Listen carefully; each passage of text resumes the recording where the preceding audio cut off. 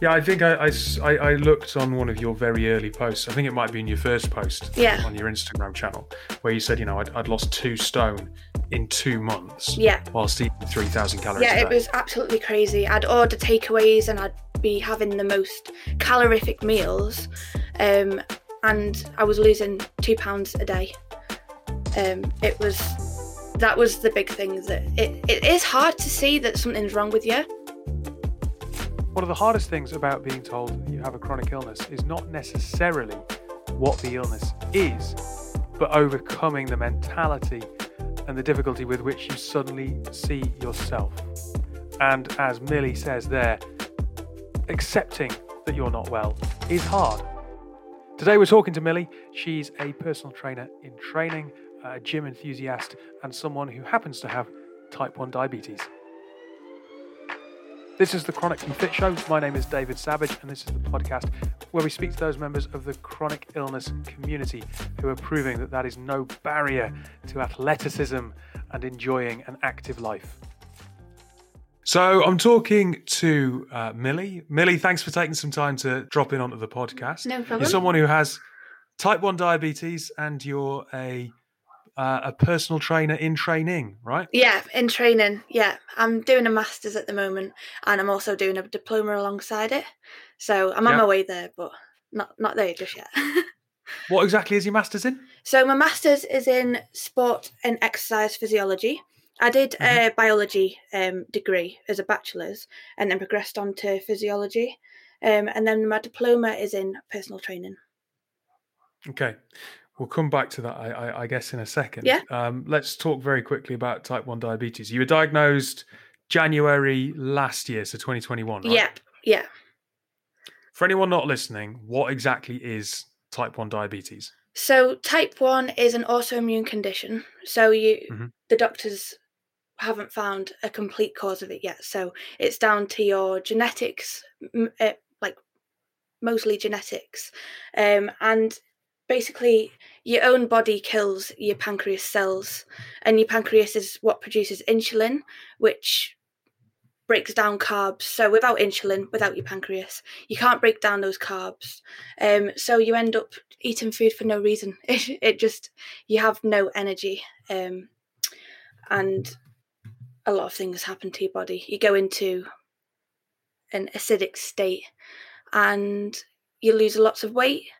You take in a lot of water because your body's trying to flush out all the excess glucose in your system, and you just become very ill very quickly. Yeah, I think I looked on one of your very early posts. I think it might be in your first post on your Instagram channel, where you said, I'd lost 2 stone in 2 months whilst eating 3,000 calories a day. Yeah, it was absolutely crazy. I'd order takeaways and I'd be having the most calorific meals, and I was losing 2 pounds a day. That was the big thing. That it is hard to see that something's wrong with you. I knew something wasn't right, but I never thought I had type 1 diabetes. But it was when I started losing that rapid weight, and I was eating so much that I was like, something, it just can't be right. Was that a sudden thing that came on out of nowhere? Like you said, you had a sense that something wasn't right. Was it kind of like an escalation, and then suddenly the weight came? Yeah. So in October, November time, I started to feel a bit off. I was living in my uni flat. When I looked out the window, I could see what I could see. Like, it's not like I was going blind, but I couldn't focus on anything. So I could see houses, but if I tried to look at a particular house, I just couldn't. It's so hard to explain. So I knew something was a bit off, and then my water intake gradually started to increase. So I was having 2 litres a day, which is normal, and then I'd have 3, 4, 5, 6, and then by the time I was having 6 litres, that's when my weight started to rapidly decrease. So some of it was a slow, gradual onset, but then the weight and I started to get really dizzy really quickly. So some of it was really quick. And that's when I really needed to go to hospital. Does anyone in your family have anything? So, I mean, it's interesting, isn't it? Because normally autoimmune conditions seem to run in family, but are quite often not the same one. I mean, do you know anyone else with type 1 diabetes? No one in my family has diabetes, type 1 or 2. I am 21, and 21 isn't a typical diagnosis age. Normally it's for like below 10. Early childhood is when you're normally diagnosed with type 1. So doctors have a speculation that there's been a recent onset of type 1 in older people because of COVID, because obviously viruses can cause an attack of the immune system. The doctor literally said to me whilst I was lying in the bed, we don't know how you've got it. We don't know how to cure it. It was really strange. There was I was given basically no information on how it happened, when it happened, how to, there is no cure, obviously. So I was so shocked and so confused. I mean, how did you feel? How did you feel when you couldn't focus? When that was happening, I thought it was anxiety. Because you do feel a rapid heartbeat, because your body is under so much stress, because you're breaking down your carbs into glucose, but that's just sitting in your body because it's not being used up. So it goes round and round your bloodstream and it becomes really acidic. So you feel like you're on edge all the time. I felt really anxious. I'd lie in bed and my heart would just beat so fast. So I thought it was anxiety because of my uni work. But then in December, I went home to see my mum, and she's seen I'd lost some weight and I was running to the toilet all the time. And that's when she said, I think you need to go and get some bloods taken. If I didn't go home, I don't think I would have noticed for a while. I just kept putting it down to different, because it could be so much. It could be down to so many things. So I never thought that it was something that I needed to go and get checked out for, like medically. So when you get that diagnosis, what was your thought process then? Because I suppose you've gone from, why is all this happening, to, oh, this is why it's happening. But equally at the same time, you're 20 years old and you suddenly get told that you've got this incurable autoimmune condition. Yeah, it took a massive toll on me. For the first 2 months, it's like you've been reborn. I say, like, it's a completely different life. You have to relearn everything. You have to relearn how to walk, how to run, how to shower, how to eat. Like, every part of your day is retaught, because everything affects your blood sugars. And it's so scary, because I was fitted with something called a Libra, which is a little device on my arm. And I can see a graph on my phone of what my blood sugars are doing. And it was so scary, because I could see it going up, I could see it going down. And I'd just sit there and I'd scan my arm over and over and over to see what it was doing, because I was so scared of it going low or high, because you can end up in really dangerous situations. The doctors did say if it was a couple more hours, a couple more days, it can lead to a coma. You can go into a diabetic coma. So knowing that as well, it was just so scary. So with that, then I suppose the trick is trying to gain some confidence in reading your own body, because you can't, I assume, after a time, you can't practically sit there and scan yourself all the time. And I suppose it's then a case of understanding how you feel and kind of going, all right, actually, these are warning signs, or this is a trigger sign. I know that I need to take action. Yeah, right? Definitely. Your body reacts to having high sugars and low sugars differently. So you can kind of then figure out, oh, I'm feeling this, like, for example, when you're high, I get really angry. I know other people do too. I don't know why that happens, but you get like irritable. I get really light sensitive. So if there's lights on in the room, it really affects me. And then with low, when I have low blood sugar, my hands shake a lot. I could become really confused, and you can sort of feel your sugars going up and down. It's just a matter of, as you say, getting comfortable with those feelings, and getting over the fact that Mm. just because you're feeling those feelings doesn't mean you're gonna go back into hospital. Because that's what I thought. I thought, oh, I'm having low blood sugar. Send me to the hospital straight away. It's just so someone else could deal with it and not me, because I didn't really understand it at that point. But yeah, you have to spend a lot of time getting to know your body, and that's why I've become so obsessed with my studying. I'm studying all the time, and it's all to do with my body, because it's like a hobby that you have to take on. You have no choice, really. These doctors say, like, just, you've got it now, so you have to learn it, or if you don't, you can get in some bad situations. So look, when you were 17 and you were thinking about what university course to go to, or what university to go to rather, and you picked biology. Yeah. Why did you pick biology? Because obviously type 1 diabetes at that point, not something that on your wasn't mind on the at all. cards. Yeah. What was the initial kind of, hey, this looks fun? So I was always into sports. I played for Lancashire Cricket Club, for the girls' cricket, and I was playing football, and Batsman, bowler? I was a wicket All-rounder? keeper.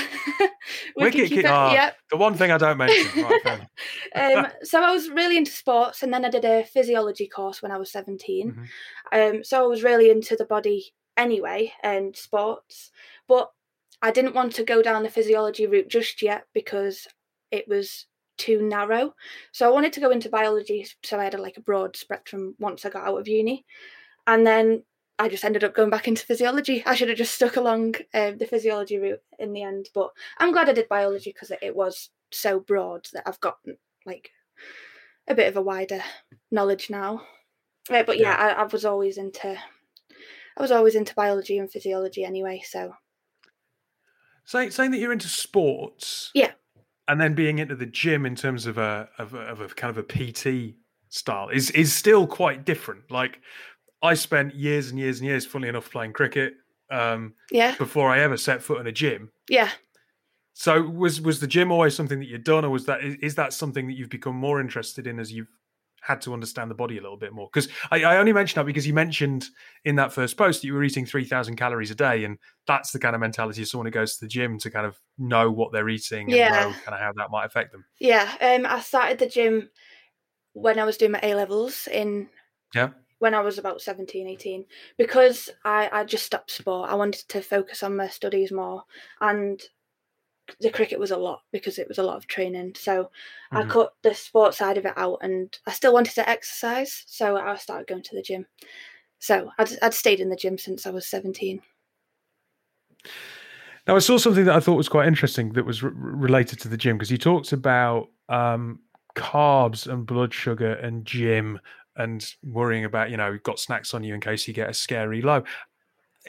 How has that affected your training? Because if there are people out there who've got type 1 diabetes and they might be scared about training, right? Because a lot of the gym is got to get protein right, you got to, and slow burning carbs and all that is such a big part of it. But that must be something that's difficult to balance actually with looking after yourself from a type 1 diabetic point of view. Yeah. So I obviously, without type 1 diabetes, you need to have carbs and fats and proteins for energy anyway, and you can learn so in depth about that. But then when you've got type 1 diabetes involved, it's you have to know every minute detail about what you're eating. So when I look at a plate now of food, all I see is numbers. I don't really eat. I can't just have a plate of food and just enjoy it anymore. I have to think, oh, that's got so many carbs in, that's got protein and fats. It's all broken down into numbers. So I do still enjoy food, obviously, but it's so hard to and going to the gym was so scary. I started in April, so I was diagnosed in January, and I first went to the gyms when they opened after COVID in April. And just to avoid anything going wrong, I take a massive bag of all the foods that I want, because I don't want to force myself to eat a certain thing. So I take loads of different snacks, so it feels a bit more normal. Oh, I do want to eat this, I do want to eat that, instead of I have to eat this. Because you get these little sugar tablets and they're chalky, and I'm going to be honest, they're not nice. I'm not going to pretend that I like them, but you have to have 3 to 5 to get yourself out of a low blood sugar event. And I just don't like them. So I take orange juice, and then I take some.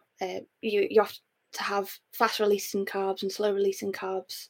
So there's a lot to know, but as long as you have everything with you at the time, you can avoid anything going wrong. It's only really if you have a low and there's no sugar around you, or you have a high and there's no insulin around you, that's when it gets a bit scary. So to avoid that, I would just tell anyone to take a bag with them to the gym full of all the favourite snacks, a protein bar, some fruit juice or some other fast releasing glucose, some water, and their insulin and all the medical equipment too. That's what makes me feel the most just comfortable. It's preparation. Yeah, there's a lot of prep. There's a lot of prep going into it, yeah. Might be a weird question, but do you think you get more out of the gym now? Because I suppose some people might go to the gym and they aimlessly kind of walk around and go, all right, well, I'll do this and I'll do that and whatever. And I'll, whereas I suppose you've got to be a little bit more structured. I feel so empowered when I walk out of the gym that I've done however long I've trained for. It's just, everything's a win with diabetes. Once you've done something, you walk out of the gym and you know you've trained right. And I know when I leave the gym that I can eat a bit more food with a bit less insulin, because basically when you exercise, you burn off the sugars and you become what's called insulin sensitive for however many days. It's dependent on your own body, but for me, I can then walk out of the gym and have something a bit more carby, a bit more hearty. So I feel really liberated knowing that I've just done those exercises and I have this condition and I'm okay, like I'm safe and I'm well and I'm healthy. So it feels really good, and that's why I do it all the time. And for anyone listening, if you have a look at Millie's Instagram, there are posts on there about you enjoying treats. So you do enjoy food. Yeah, I do. But I totally understand where you're coming from. What does it mean to you to be healthy then? I've been speaking about this a lot recently. Everyone around me must get so annoyed because all I talk about is type 1 and food, and so something I've been talking about recently is like, what is it to be healthy? And I don't think it is physical health anymore. It's healthy doesn't mean to look physically healthy or even feel physically healthy. I think it's so much more than that. Because just because I have a condition, just because I am classed as having a disability, I am still healthy, mentally, physically, emotionally. It takes on a wide plethora of factors, and I just would like people to remove the stigma around conditions and disabilities, and because you can still be healthy, and you should still feel confident and comfortable no matter what condition you're diagnosed with, because it can feel like a lot and it can take away some part of your identity and some part of your confidence. That it shouldn't do. It shouldn't take away that.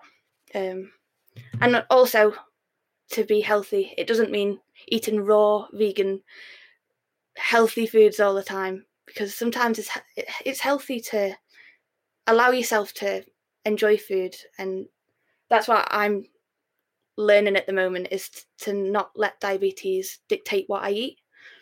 If I want a bit more chocolatey food, pizza's a big one. Pizza's a big scary food for me. Over the year, I've been introducing new foods, because when you go out of hospital, your doctor says, cut your carbs down to this, that and the other. And for me, different hospitals have different ways of going about it. But for me, they gave me a booklet, and some foods were good foods and some foods were bad foods. So I completely cut the bad foods out. And now I'm starting to realise that is unhealthy, even though the doctors think that the opposite. It is unhealthy to cut all them foods out for myself, because those are the foods that I love. So I'm now reintroducing food slowly, just to allow myself to have more enjoyment out of life. And healthy isn't eating good foods and eating bad foods. I suppose your exercise and the training gives you the control and the confidence to do that. Definitely. Yeah. Yeah. And I also noticed that you were proud to be diabetic. Yeah. I am. Yeah. Why did you choose that phrase in particular? Because some people might go, "Oh, proud's an odd choice of word, right?" Oh yeah, there was people who said that. Because I had no choice over being diabetic, so I had people saying, "Well, how can you be proud to have something that you have no control over, and it's just a medical condition?" But for me, it's shown me so much about my body that I never knew before, and it's given me so much purpose to life. I am so passionate about type 1 diabetes now because I now have the contrast. Before I was 20, I didn't know about diabetes. I didn't know the difference between the different types. I'd learned about it in biology, but it wasn't that big of a deal to me, as awful as it sounds. So when I was diagnosed, I give myself the reason to show people that it is a massive issue. It's a big change in your life. And I am proud to be diabetic because everything I do every day, how small or how big it is a win for me.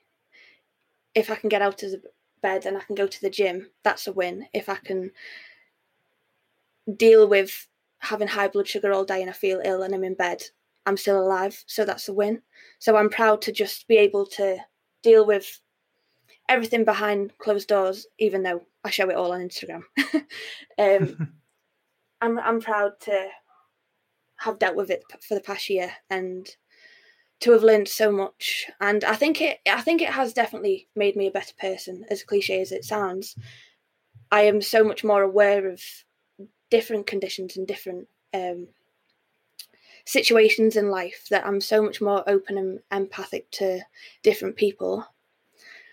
So it's just made me like a more lovable person. So yeah. Well, look, I really appreciate you giving up some time to have a chat this morning. If someone is interested in finding out more or even getting in touch, the best way is Diabetes with Millie, right, on Instagram, Yeah, probably? Or Diabetes any other with channels Millie. that you'd recommend?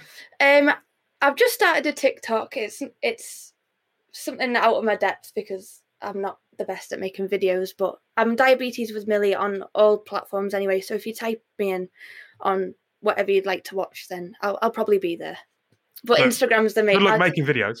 Yeah, I talk a lot on Instagram, so if you want to head over to Instagram, that's brilliant. And thank you very much.